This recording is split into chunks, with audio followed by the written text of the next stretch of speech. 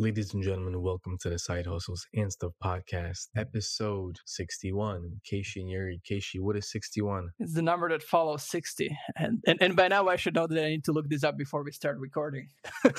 It's the second time in a row you ask me. Yeah, I mean, to be fair, I don't really know either. What are you drinking today? Or are you looking things up? Yeah, I was just looking things up. So 61 is the international direct dial phone call. I guess what do you call it? The phone prefix for Australia. So if you want to call somebody in Australia, it's plus 61. All right. And now I know what I need to say when we're at episode 81, because that's Japan. Okay. Oh, that's true. So if anyone wants to call us, now you know the first two digits. Exactly. And it's also the 18th prime number. I think we've lost a lot of listeners at this point. How are you doing? Doing all right. I have my drink of the day. Nice. What are you drinking? That's a good question. I don't know what the hell what this is. This is some sort of soda, Hakka soda, right? Am I reading this right? Yeah, I think so. And I think we looked it up, and it seems like it's some sort of mint or peppermint or whatever. So now it's your job to actually try it and figure out whether or not we were right. It's like a strange combination of mint and lime. Like the initial taste is mint. Hold on, let me have a third sip. I feel like the initial taste is lime and then it becomes mint. It's kind of strange. It's definitely an interesting drink. I wouldn't go out of my way to drink this again, but it's also not bad. But it's not my type, my preference. So it's like a 6 out of 10 for you then? I'll give it a 7. Like there's definitely like a sense of mint. Like kind of reminds me of toothpaste. Yeah. So we were chatting that you don't like mint ice cream either.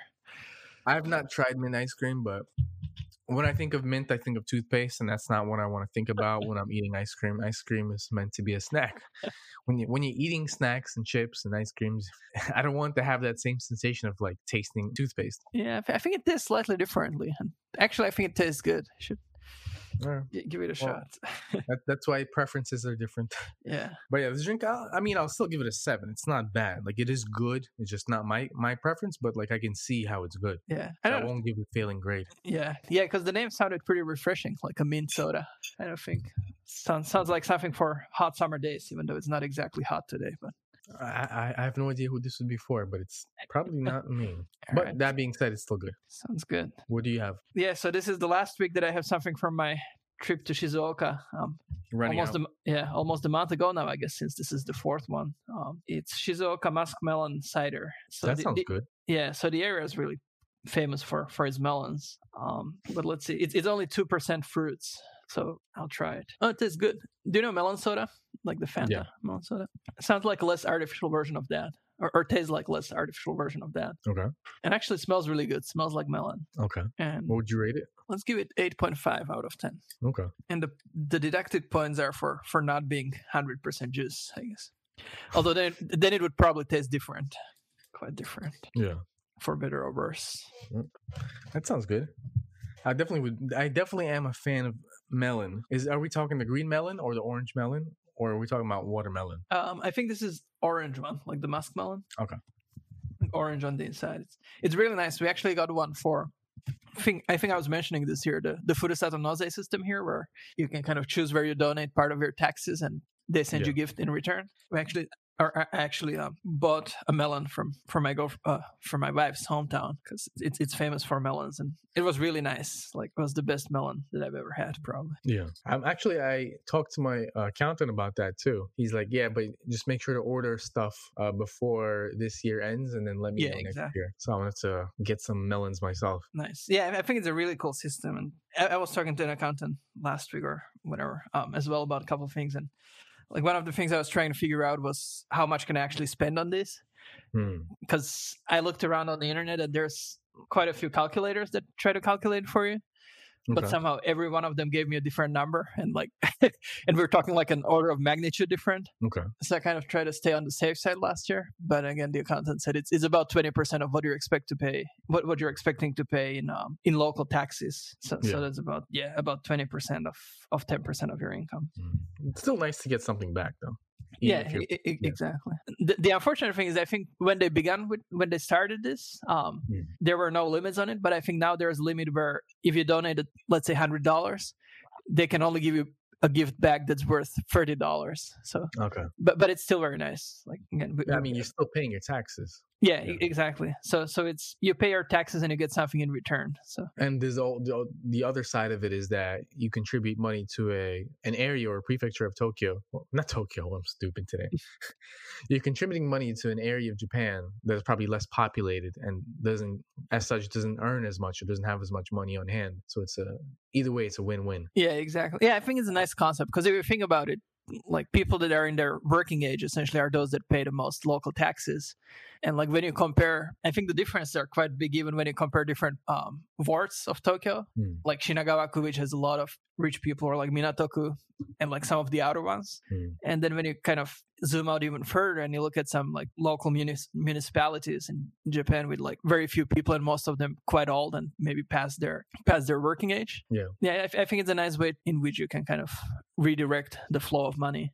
And get something in return. So it's a win-win all around. Yeah, exactly.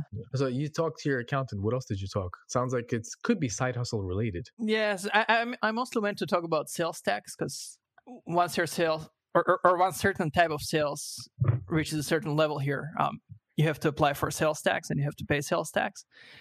But actually, I was surprised to learn, and again, there was a couple of things that I wanted to confirm, like especially in our case, like the way that online income is treated that comes from, let's say, Amazon or from ads and so on is different than the way that a typical export would be treated. Like when I do consulting for clients located overseas, it's kind of excluded. So I wanted to confirm my understanding on that because, again, you want to get these things right, but you also don't want to overpay. Right. So it's good to confirm.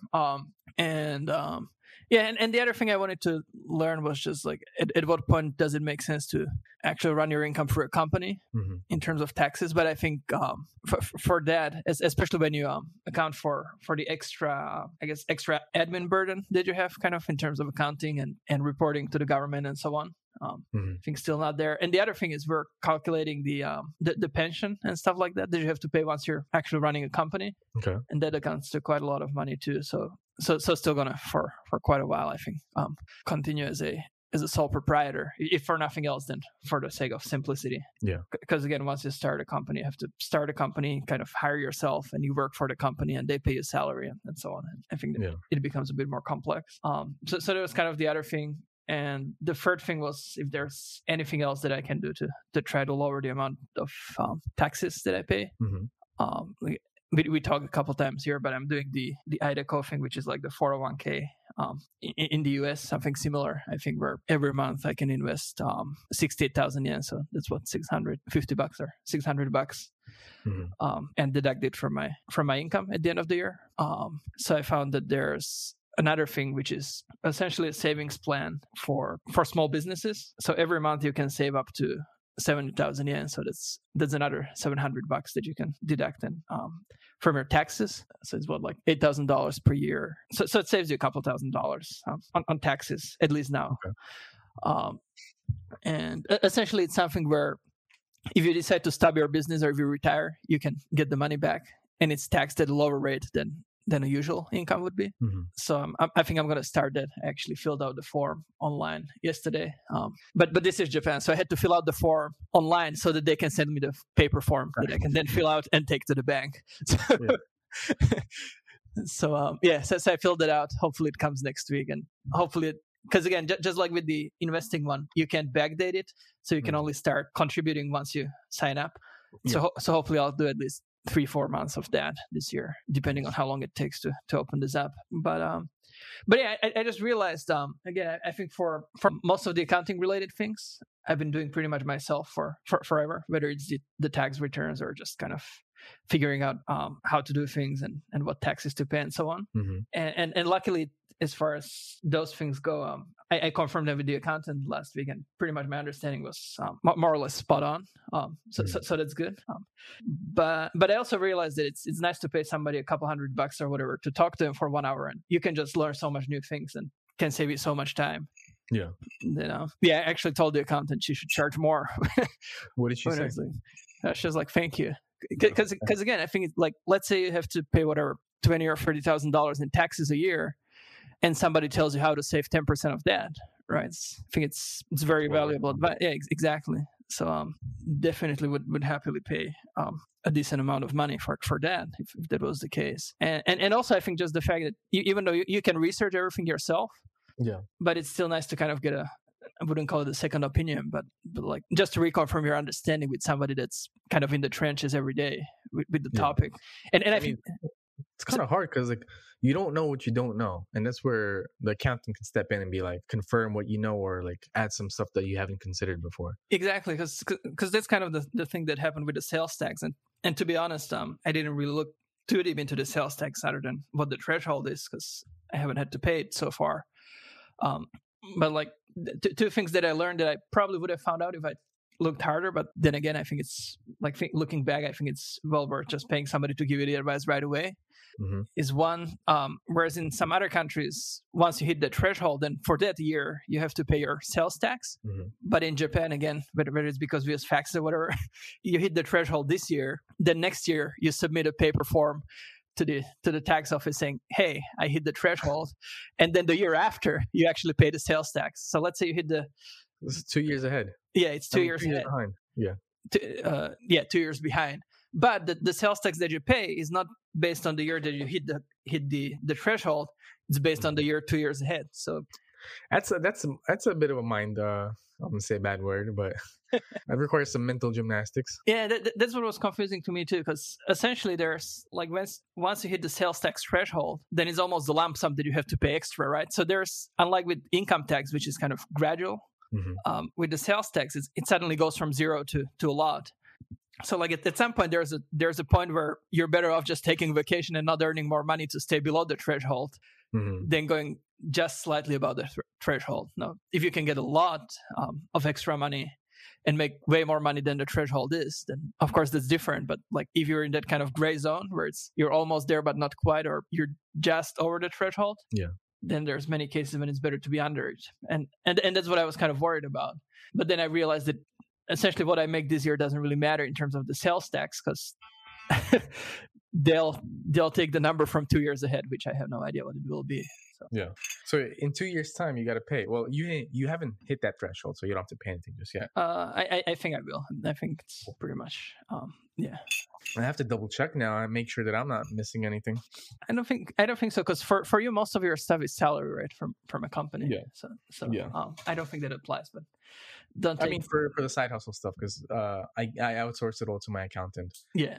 But I think he would tell me. And I think the other thing that I found out, which was cool, and if you get to the point where you have to pay sales tax on this, which is something you should keep in mind probably, is I was kind of looking at what expenses I paid and what expenses and what income I earned, because essentially sales tax is like the difference between the sales tax that you receive from somebody and the sales tax that you pay to somebody, right? And essentially there's two ways. So you can either actually calculate everything, or there's like a fixed deduction. And I think for the stuff that you or I do, it's 50%. And I don't know about you, but for me, most of the stuff that I outsource is overseas, so there's no sales tax on that. That would kind of offset the income. And also it's not like in our business, in our type of business, the expenses are very high as compared to the sales, right? It's almost pure profit, other than the investment into content and some hosting costs and stuff like that. So what you can actually do is you can do like a fixed deduction of 50%, which can save you another decent amount of money depending on how much you earn. Because let's say you make X amount and then your margin is 90%, so you only have 10% of expenses. So you'd have to pay sales tax on those 90%, but with the fixed deduction you have 50% instead of the actual 10. So it's a nice little bonus. Wait, I also understand that you started doing prepayments this year, right? As a new thing. Yeah, that's another thing. It's because a lot of my income before used to be stuff where my income tax was withheld. So generally at the end of the year I actually got some money back, or was it about zero? But over the last couple of years, I think more and more of my income has been of the type where it's not withheld, so I have to pay tax. And I think that once you submit your tax return saying, hey, I'll pay tax this year, then from the following year they'll start sending you checks for prepayment. But it's fine. I mean, if you start treating the money that you owe in taxes as your own money, you're screwing up essentially. So it doesn't make a difference in terms of how I feel, I guess. I guess biggest lesson for anyone listening, biggest lesson, number one, anything that you earn, especially if it's from a side hustle, definitely stick at least half of it or whatever the tax rate is into another account immediately as soon as you get paid, because eventually you're gonna have to pay up for that, like maybe a year down the line when you have to file for the year afterwards. So keep it separate like that. Don't treat it as, oh, this is my lump sum that I have now. Exactly. This is the safest way to play. I think this took off a lot of headache that I had in the past. Simply having a separate account does wonders for some reason. And then of course when it's time to pay, you get the bill, you just go to that other account, you withdraw and you pay it, and that's it. Keeping that separate is just, I don't know what it is, but I think it's so, because again, if you have money in your account, and like in my case, I kind of track my net worth on a monthly basis, and I have all the accounts that I have and all the debts that I have, which is essentially taxes and like credit card bills that haven't been due yet. Like there I can at least see that, all right, I have whatever amount in cash, but at the same time on the other side I have whatever amount I expect to need to pay in taxes on the other side. So then the final number already accounts for that. So I think that's kind of level one of what you can do. At least keep track of, all right, I earned this much, and based on that, this is how much taxes I will have to pay.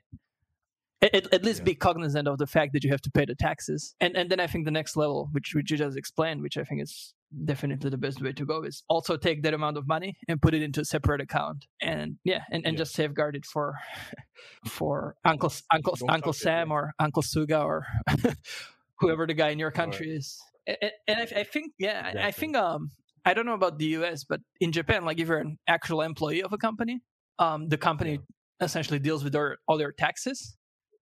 That's the amazing thing. I don't understand why the U.S. the U.S. is not doing it. No, because everyone has to file for themselves.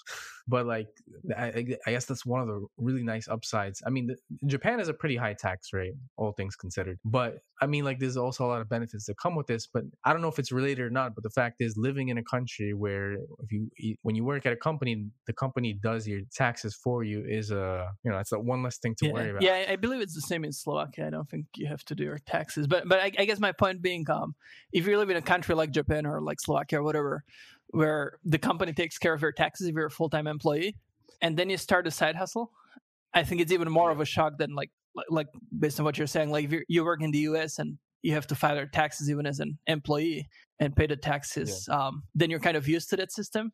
But like if you live in Japan and everything's taken care of you and what you get in your bank account is essentially your take-home pay, and suddenly you start earning thousands on the side from a blog or something, I think then it's dangerous if you don't realize that, hey, actually $1,000 coming into my account is not really $1,000 that I can keep in my pocket. Yeah, that's definitely something to look out for. And that's something also I was surprised by as well, because I had the side hustle going for quite a bit. But with the help of my accountant, we sorted it all out. But yeah, definitely in the past, I definitely like was thinking like, oh, everything is going to get sorted for me. But if it's your own, then it's not going to get sorted for you. You have to sort it for yourself or get an accountant. Yeah, exactly. And I think the most dangerous thing if you don't do what you were just saying, what you're just saying is, let's say you make let's say $50,000 this year in extra income, and you have to pay taxes on it, but you spend the money. Exactly. The taxes always come the next year. So if you spend all your money that you got today, you spend it now. Next year comes around, you only make $10,000 because Google algorithm update or because you no longer want to do your side hustles or whatever, and you get like a $15,000 tax bill, then you're probably pretty screwed.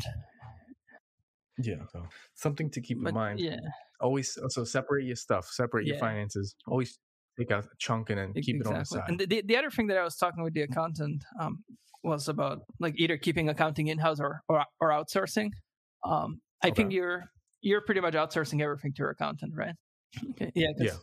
I don't know if that's the best way. It's just I like to keep things. I mean, I like to keep things simple. I'm not too fascinated about accounting and finance, and I guess kind of like in this case, the less things I have to think about, the better. And I'll gladly pay someone else. We were just talking that like in my case, I mean, the tax returns are something you have to do, of course, but more than that, to me, accounting's like. It's almost like your business's health check, right? It's like I want to know how much I'm spending. I want to know how much I'm making. And more than that, I want to know, all right, I'm spending this much on this side. I'm spending this much on this side. I'm making this much from that client, from this client, and kind of want to see where money is coming from, where the money is going. And like what we're talking is you can definitely teach that, and I guess you could kind of create procedures around that and stuff like that. But like when I do my bookkeeping, I always make sure to assign the right expenses to the right online projects or to the right client and so on, just so that I can have a nice kind of overview of what's going on. And what I found is that if you outsource it, it's pretty hard to get that right. And especially with the softwares that are out there nowadays, like I almost feel like the effort you'd have to go through to actually give somebody the information they need to be able to properly categorize it. If you outsource it to them, you might just as well sync your bank book with the software and kind of tick it all of yourself. Like I just did 2 months worth of bookkeeping in an hour and a half yesterday. But at the same time, yeah, I think if you don't really care about that, then just sending like kind of the stereotype of a small business owner is, I think, sending a shoebox full of receipts to the accountant at the end of the year.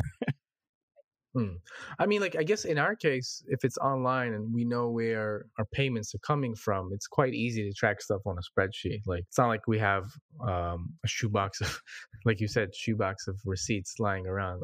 Like, just take, January through December, paste a few numbers in. Now you know your profits and expenses. So you're using just a spreadsheet, or? Yeah. Yeah, because I use this thing called Free, FREE. It's pretty. But my stuff is pretty simple. It's like from affiliate programs I promote, from Amazon affiliate program.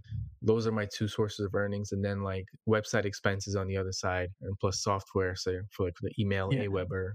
So it's not like I have a lot of expenses and a lot of sources that I have to like keep in mind. It's quite simple for me to do it. So I guess I don't really need much else. But in that way, I do know, like, I do also track, the health of my business per se. I can see when there are dips and when when are the hot seasons and whatnot. So if it's simple, I think it could be done. I understand if I add more complexity to it, like if I start doing stuff like consulting or really unrelated to what I'm doing right now, then it might have to be tracked or filed separately. I guess, if you have 2 sources of income and essentially 1 or 2 categories of expenses, I think it's really easy to just track it in spreadsheets and keep things simple. I think there's a market opportunity for English accounting software, but tailored to Japanese tax laws. Oh, you could take that up. What do you need? Yeah. I wonder how many people would buy it, actually. I think there's, I guess, enough people in Japan. Well, who's your target market? I think non-Japanese speaking entrepreneurs and company owners, and do they have to be company owners or sole proprietors like us? I feel like there's also English teachers that have to file on their own. I'm not quite sure, or maybe there's like people that have gone freelance. Yeah, and I guess the other thing is there also needs to be a bit of complexity, because like if you have somebody like English teacher making whatever 4 million a year with almost no expenses other than maybe some train fares or something, you don't really need a software to to spit out the tax return. So I guess it has to be complex to a certain extent. Yeah, well, you should still give it a try. It's not easy to make. And if I think Free should do it. I think they've got the platform if they just translate it. All right, so taxes aside, what else do you have? I heard you're reading the book so I started reading the book that we agreed we would read before you jumped over to who was it? To Jay-Z.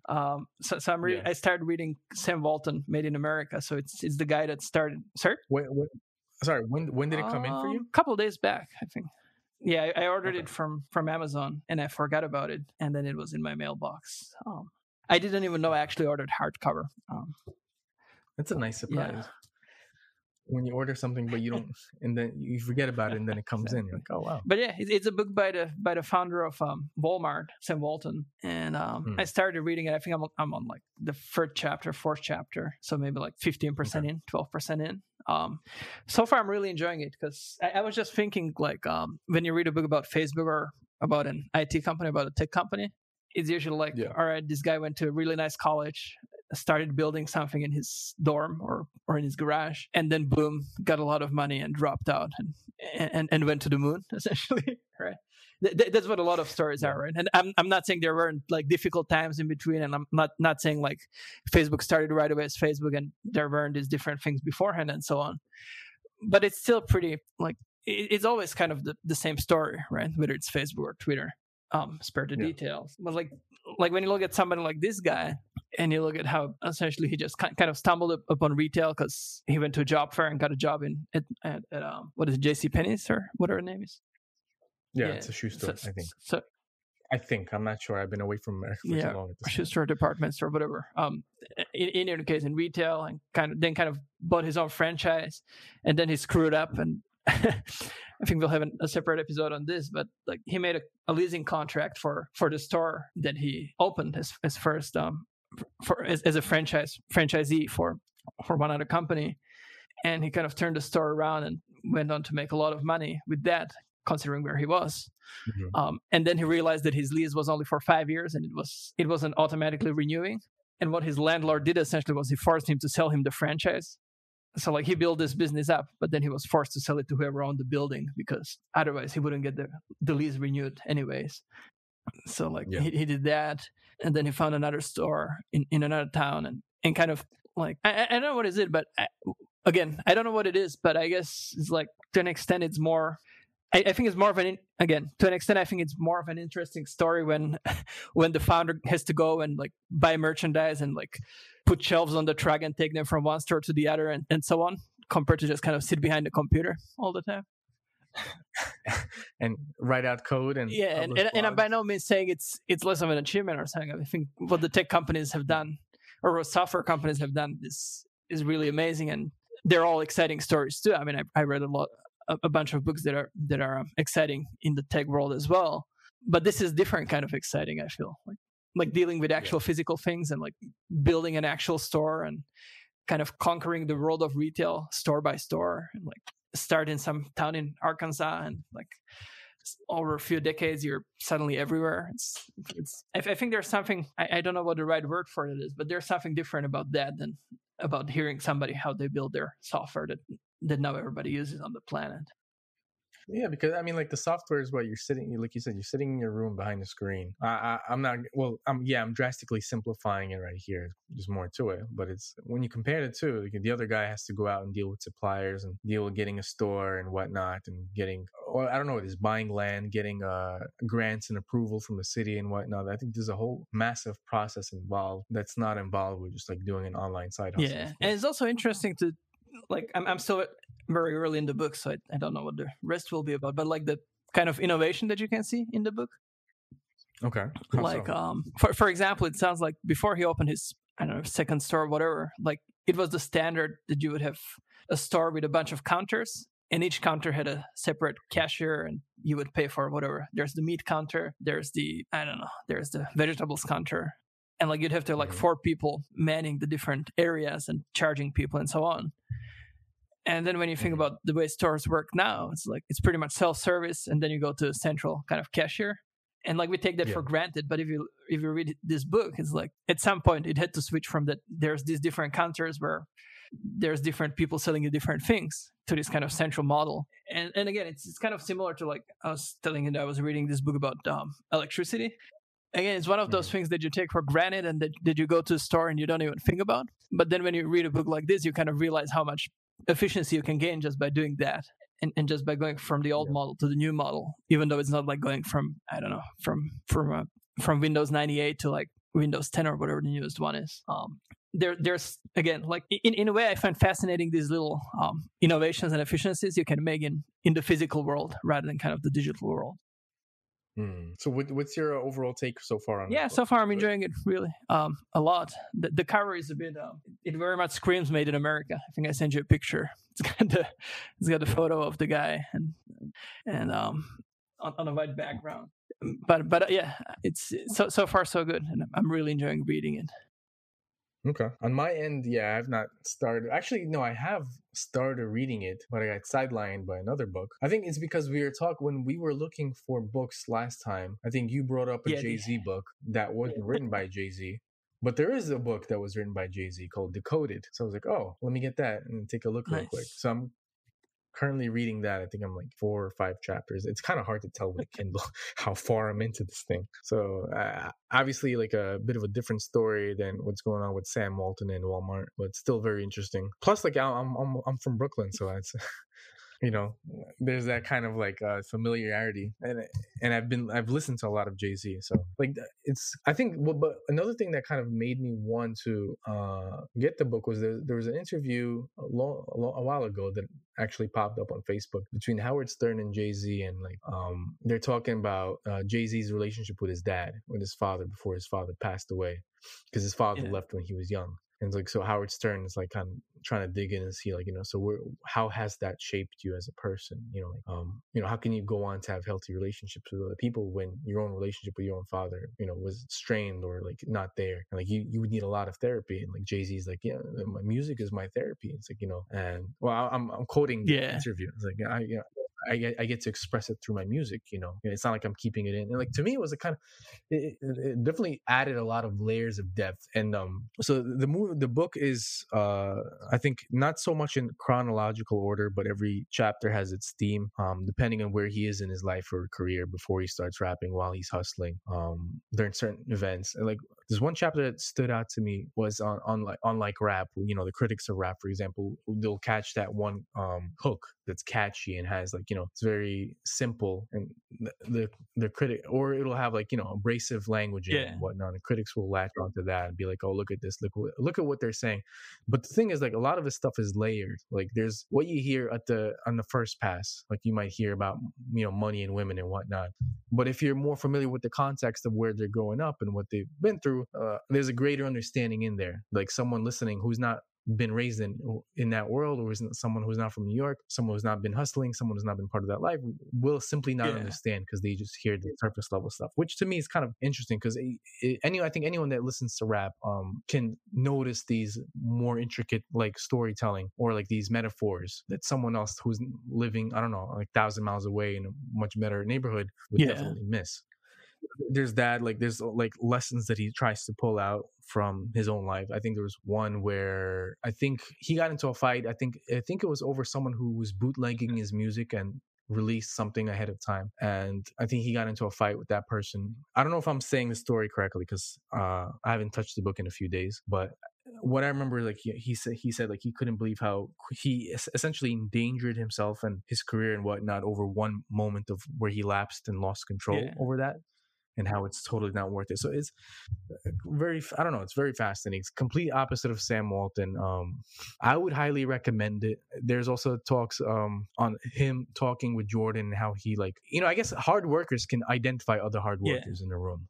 So he talks about the dedication to his craft. Like, Jordan was that type of person that you can respect, him, a hard worker from any industry. Or, he was talking about how his other rappers like Jazz, they would lock themselves up in a room and work on their craft and work on their rhymes. It's like you can spot this from a mile away. Like, whereas basketball players will continually drill something over and over and put in a lot of dedication to it. I mean, I'm only scratching the surface of this book. I haven't finished it, but I really like it. Yeah, because I think again, there's this entrepreneurship books like Sam Walton and so on, where, like, what the end product is about how they got there.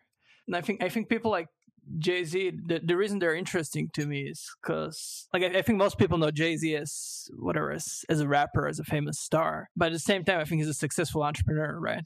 And I think there's other people like that. I think Shaq O'Neal, most people know him as a basketball star, right? But he's actually got like a PhD, I believe, and he's also a successful entrepreneur. And I have a lot of respect for people that do a lot of different things. Like, I think it's great when you go on and build a $50 billion business.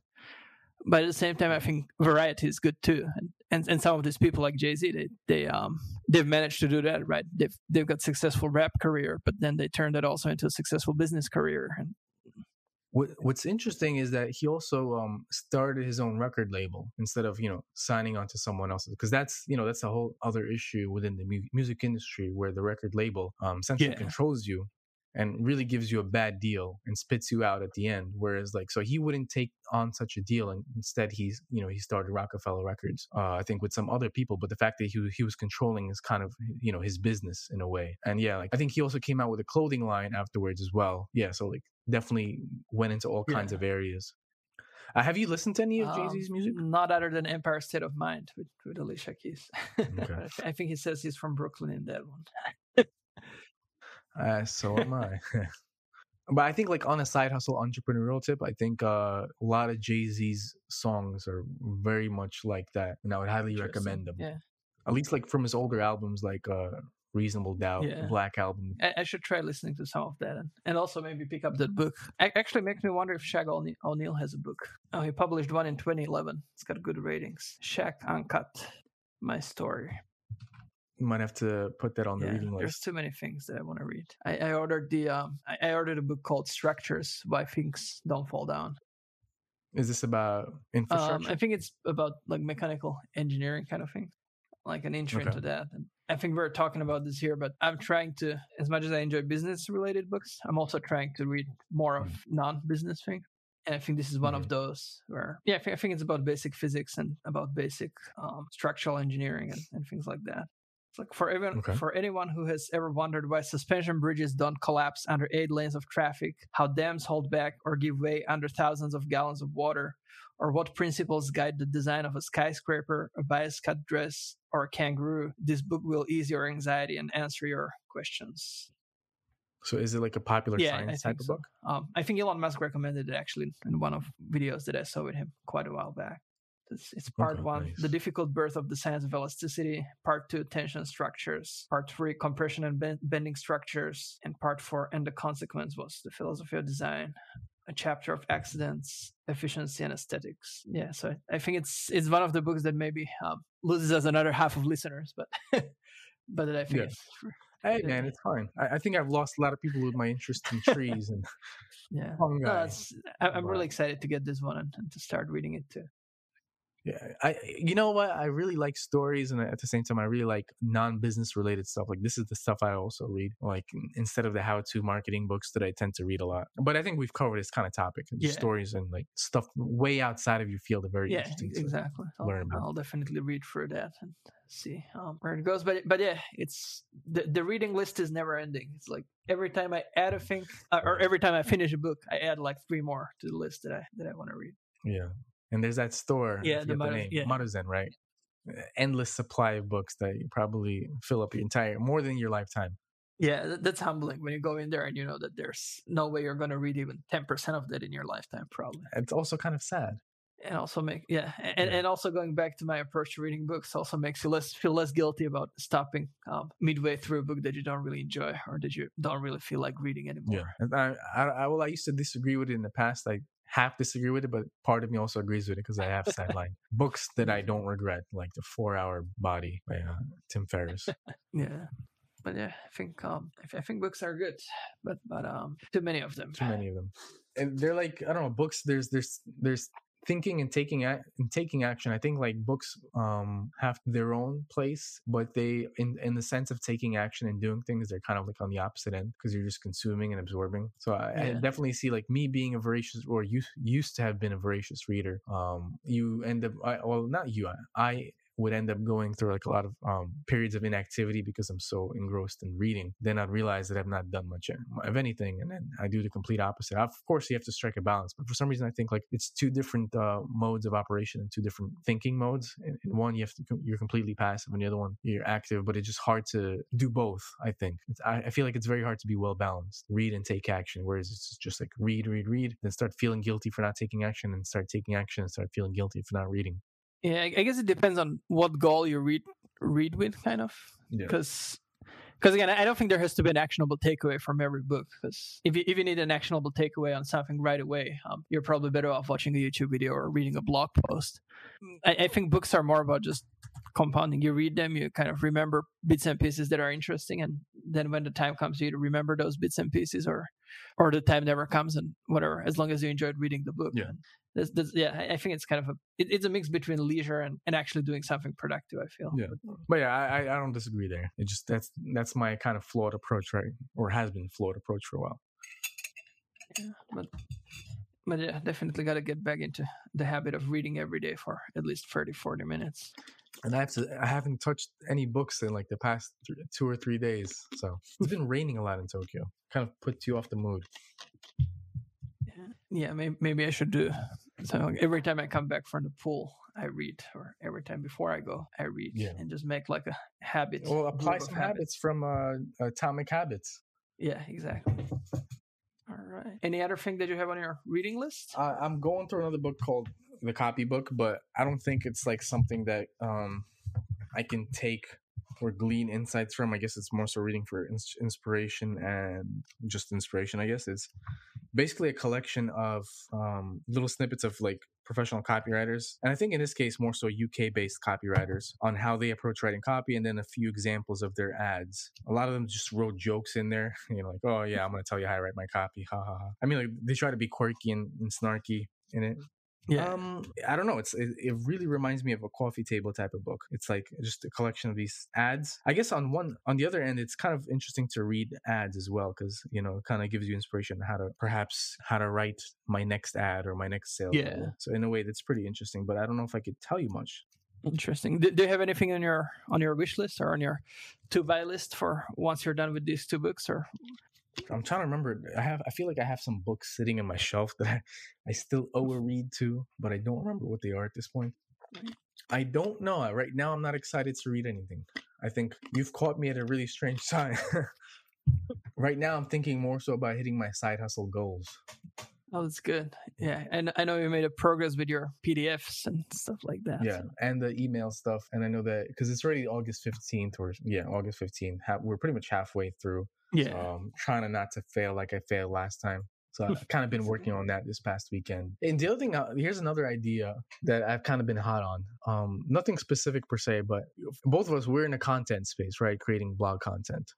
Or niches. And at least in my case, every now and then or quite often I'll review Google Analytics, or I'll look for the next kind of content idea to do. But in my case, I feel like in my case, a lot of the time I'm kind of looking for a quick win, like, or an easy thing that I can apply elsewhere, which is not bad. But I also think that with my earlier content, some of the best stuff was stuff that actually put hard work and thought into, which is why, when we were talking about the PDF stuff earlier, I'm putting a lot of work into it, because just, I don't know, like there are times for quick wins, but it's also, I think, in my opinion, or at least for me, it's a flawed approach to employ that all of the time, because you end up putting out cheap content or cheap crap per se. Whereas if you put in work into it, if you actually put effort into it, put thought into it, someone else will find it valuable. And again, I'm only saying it from my side, from my niche. So that's why I'm like, I don't know, putting a lot of work into this stuff now. Yeah. It's just a principle, because again, I think it's also similar with tech companies. Like if there's a quick fix, and also a lot of bloggers, a lot of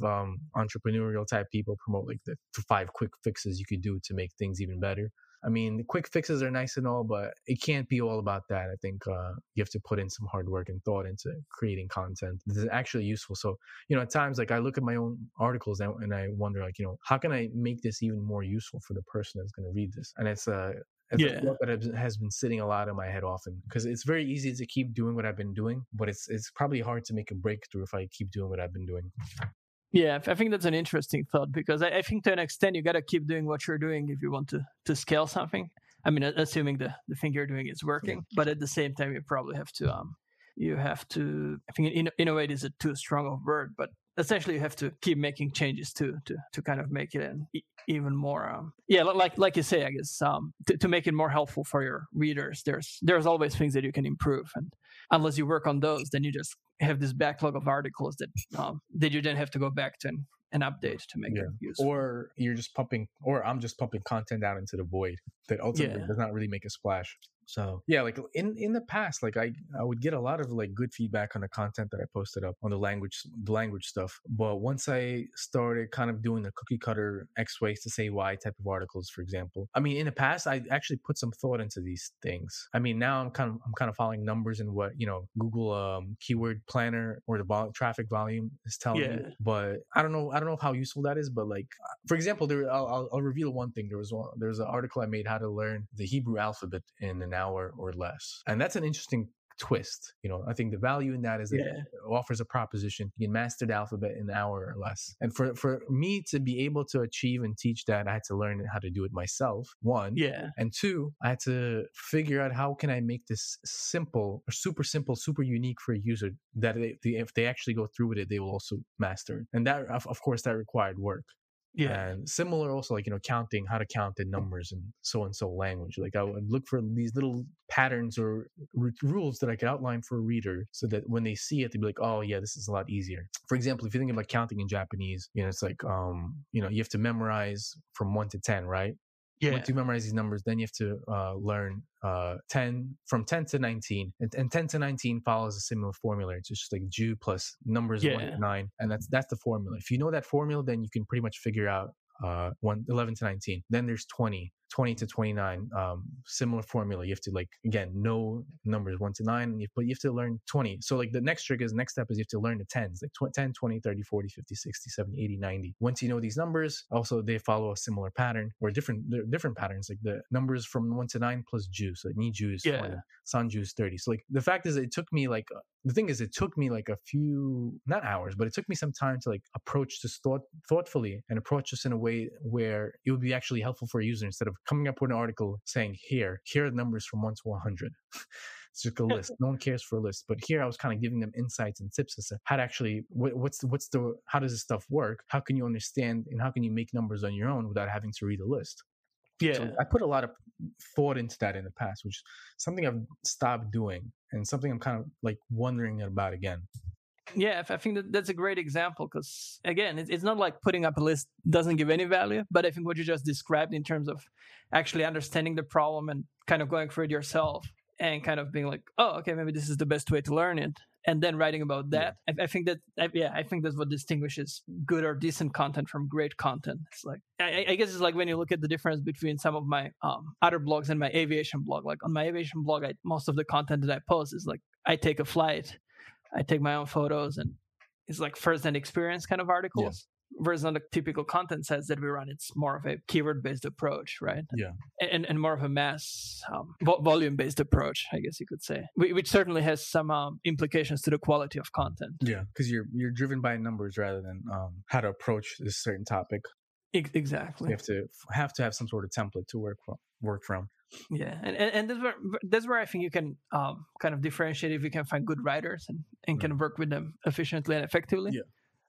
But still, there's no denying the fact that if you try to produce content at scale, typically quality suffers to one end or another. Yeah. So that's something I've been kind of thinking and trying to execute on, just like putting more thought into the stuff that I create to make it much more useful. Again, because it's super easy to give someone a list of things and be like, good luck with that. That's the other thing I've gained from language learning and learning in general, is like, you're presented a list of information, and also online courses as well. You're presented with a list of information. Essentially, you're told, good luck with that. And a lot of people don't know how to learn. Yeah. So they're going to be like, gee, thanks. They're going to forget everything that they read or glanced the next day, which makes it useless. So like, I think at least on a content creator's level, I can step in and at least help them bridge the gap and help them understand it and retain it better than just give them, here, good luck with this kind of stuff. Because the here, good luck with this kind of stuff is like, yes, you can say the learner or the consumer or whatnot, it's on them to make this information useful. But because they don't know how to make it useful for themselves, or they don't know how to approach it, I think this is where the content creator has the advantage among other content creators, because they won't go through that effort. Yeah, absolutely. I think so. That's what I've been thinking about. That's what I've been trying to do. So goals have been on my mind, trying to reach these next goals. Sounds like a good weekend. We went to take some wedding photos over the weekend, so it was a bit more relaxing. But I actually wore Japanese kimono. Yeah, I'm not sure what the male version of that is called, but I wore it for the first time. It's pretty fascinating how many layers it has. More layers than a ski outfit, I think. Is it hot, like, to wear it? It's pretty warm, yeah. It definitely warmer than the t-shirt and jeans that I usually wear. So, okay. So this company has you wear these kimonos, and take pictures, right? As that's their model. Yeah, it's a pretty fascinating company. They actually, I think their main business, I was looking at because they went public recently, I think last month or 2 months ago. Okay. I was looking at their quarterly presentation, and they were explaining their business model and so on, and it's like 93 or 94% of their business is photo weddings, which is essentially people getting wedding photos taken without doing the whole ceremony thing. Mm-hmm. And like they were showing some graphs from Google Trends, and like, Japanese like to go for weddings to Hawaii and to Okinawa, and like essentially to have a quote unquote resort wedding and so on. Okay. and like all those keywords are going down in popularity. I think part of it is, of course, a large part of it is Corona, but I think it's also just more general trend in terms of people perhaps not wanting to spend tens of thousands of dollars on one day, essentially. Yeah. And then you look at the photo weddings, and it's been growing like crazy for the past couple of years. So I think they're addressing a really, really huge market that's going to grow even further. And yeah, essentially the way it works is you book a date, you get there, they've got makeup artists on staff, they've got hairstylists on staff.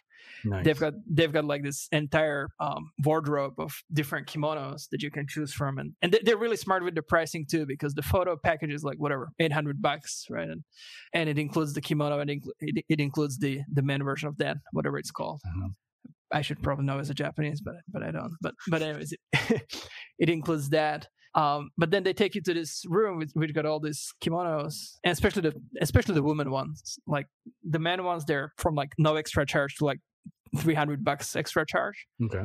And like they're all pretty okay looking. But like if you look at the women's kimonos, they go from like zero extra charge to like $1,200 extra charge, which is more than the photo itself. But then you look at the expensive stuff, and it's like so much nicer than the cheap stuff.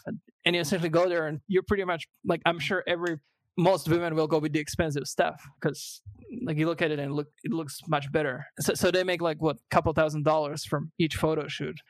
And again, it's like, I think in Europe at least, there's a lot of freelance photographers that come to your wedding and so on. And I think with wedding dresses, it's pretty easy to replicate, especially if you do like a ceremony.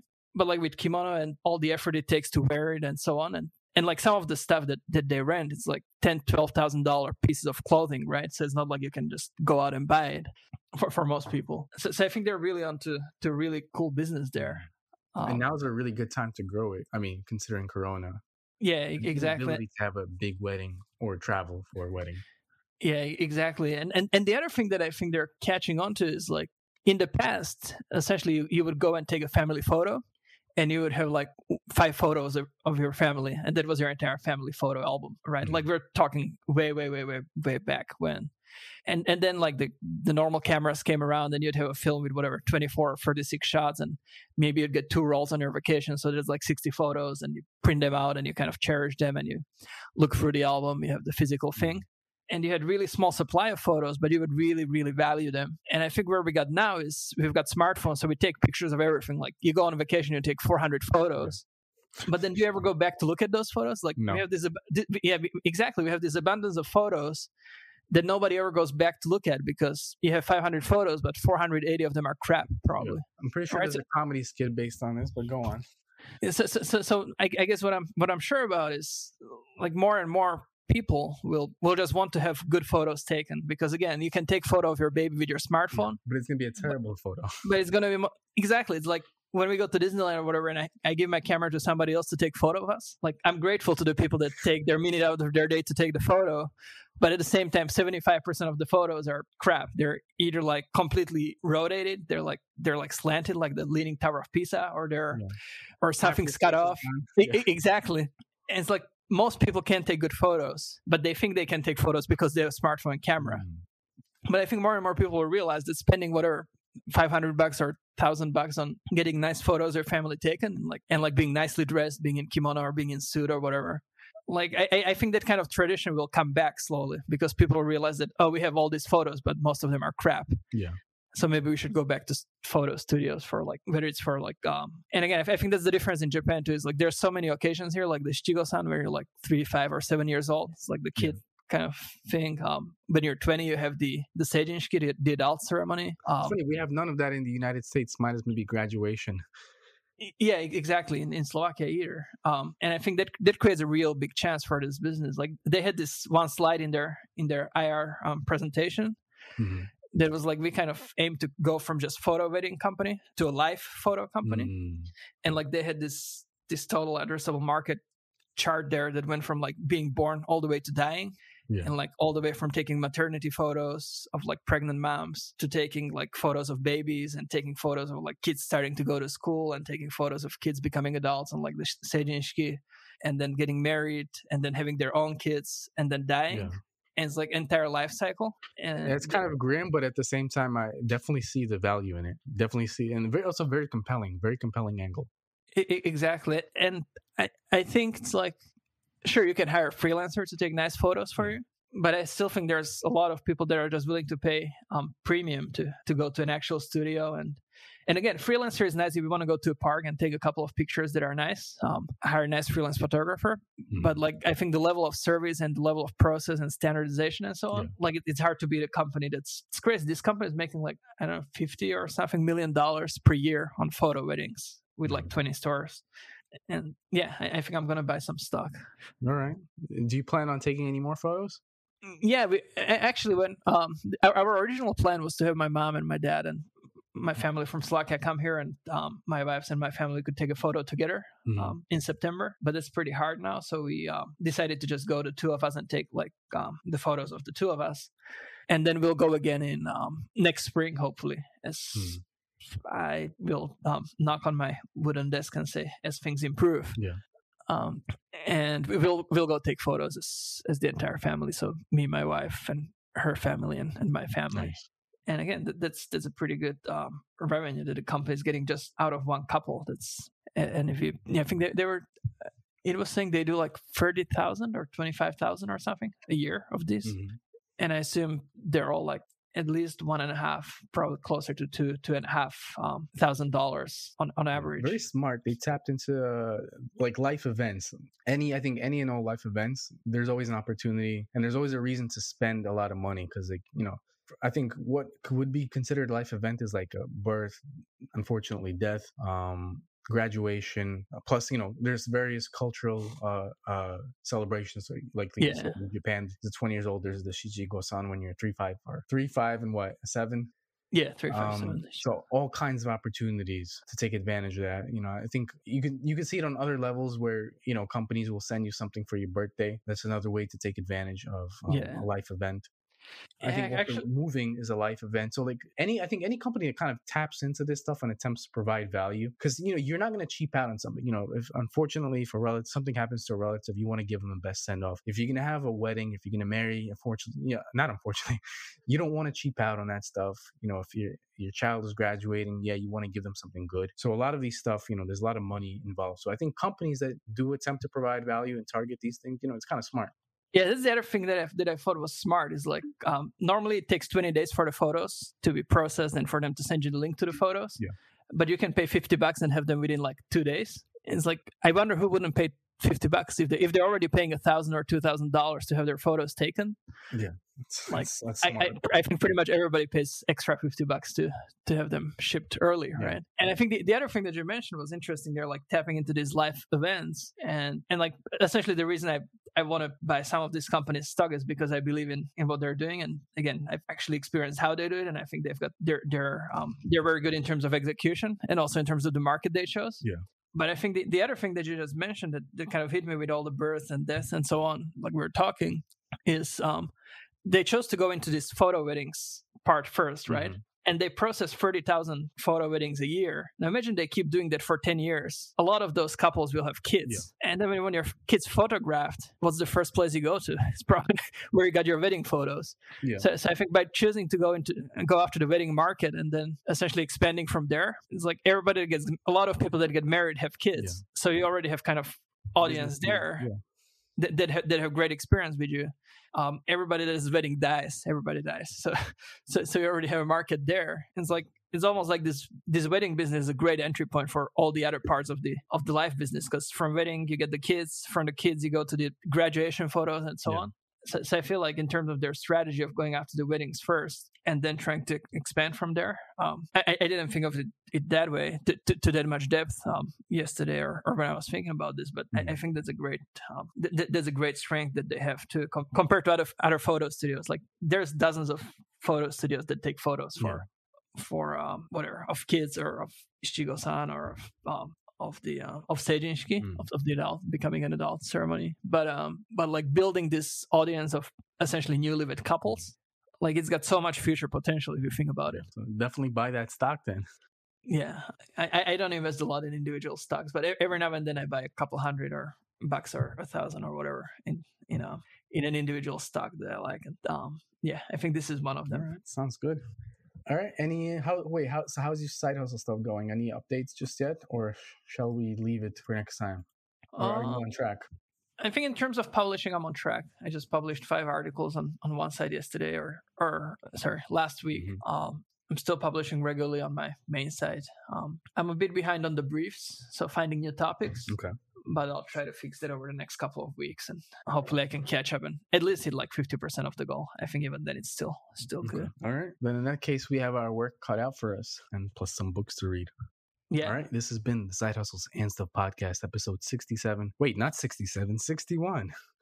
I am getting ahead of myself. If you want to start your own side hustle, check out the show notes at sidehustlesandstuff.com/E61 to get well, first of all, you can see the pictures of the drinks that we had for today. But more importantly, if you want to start your side hustle, we recommend Bluehost, and you can find the link in the show notes.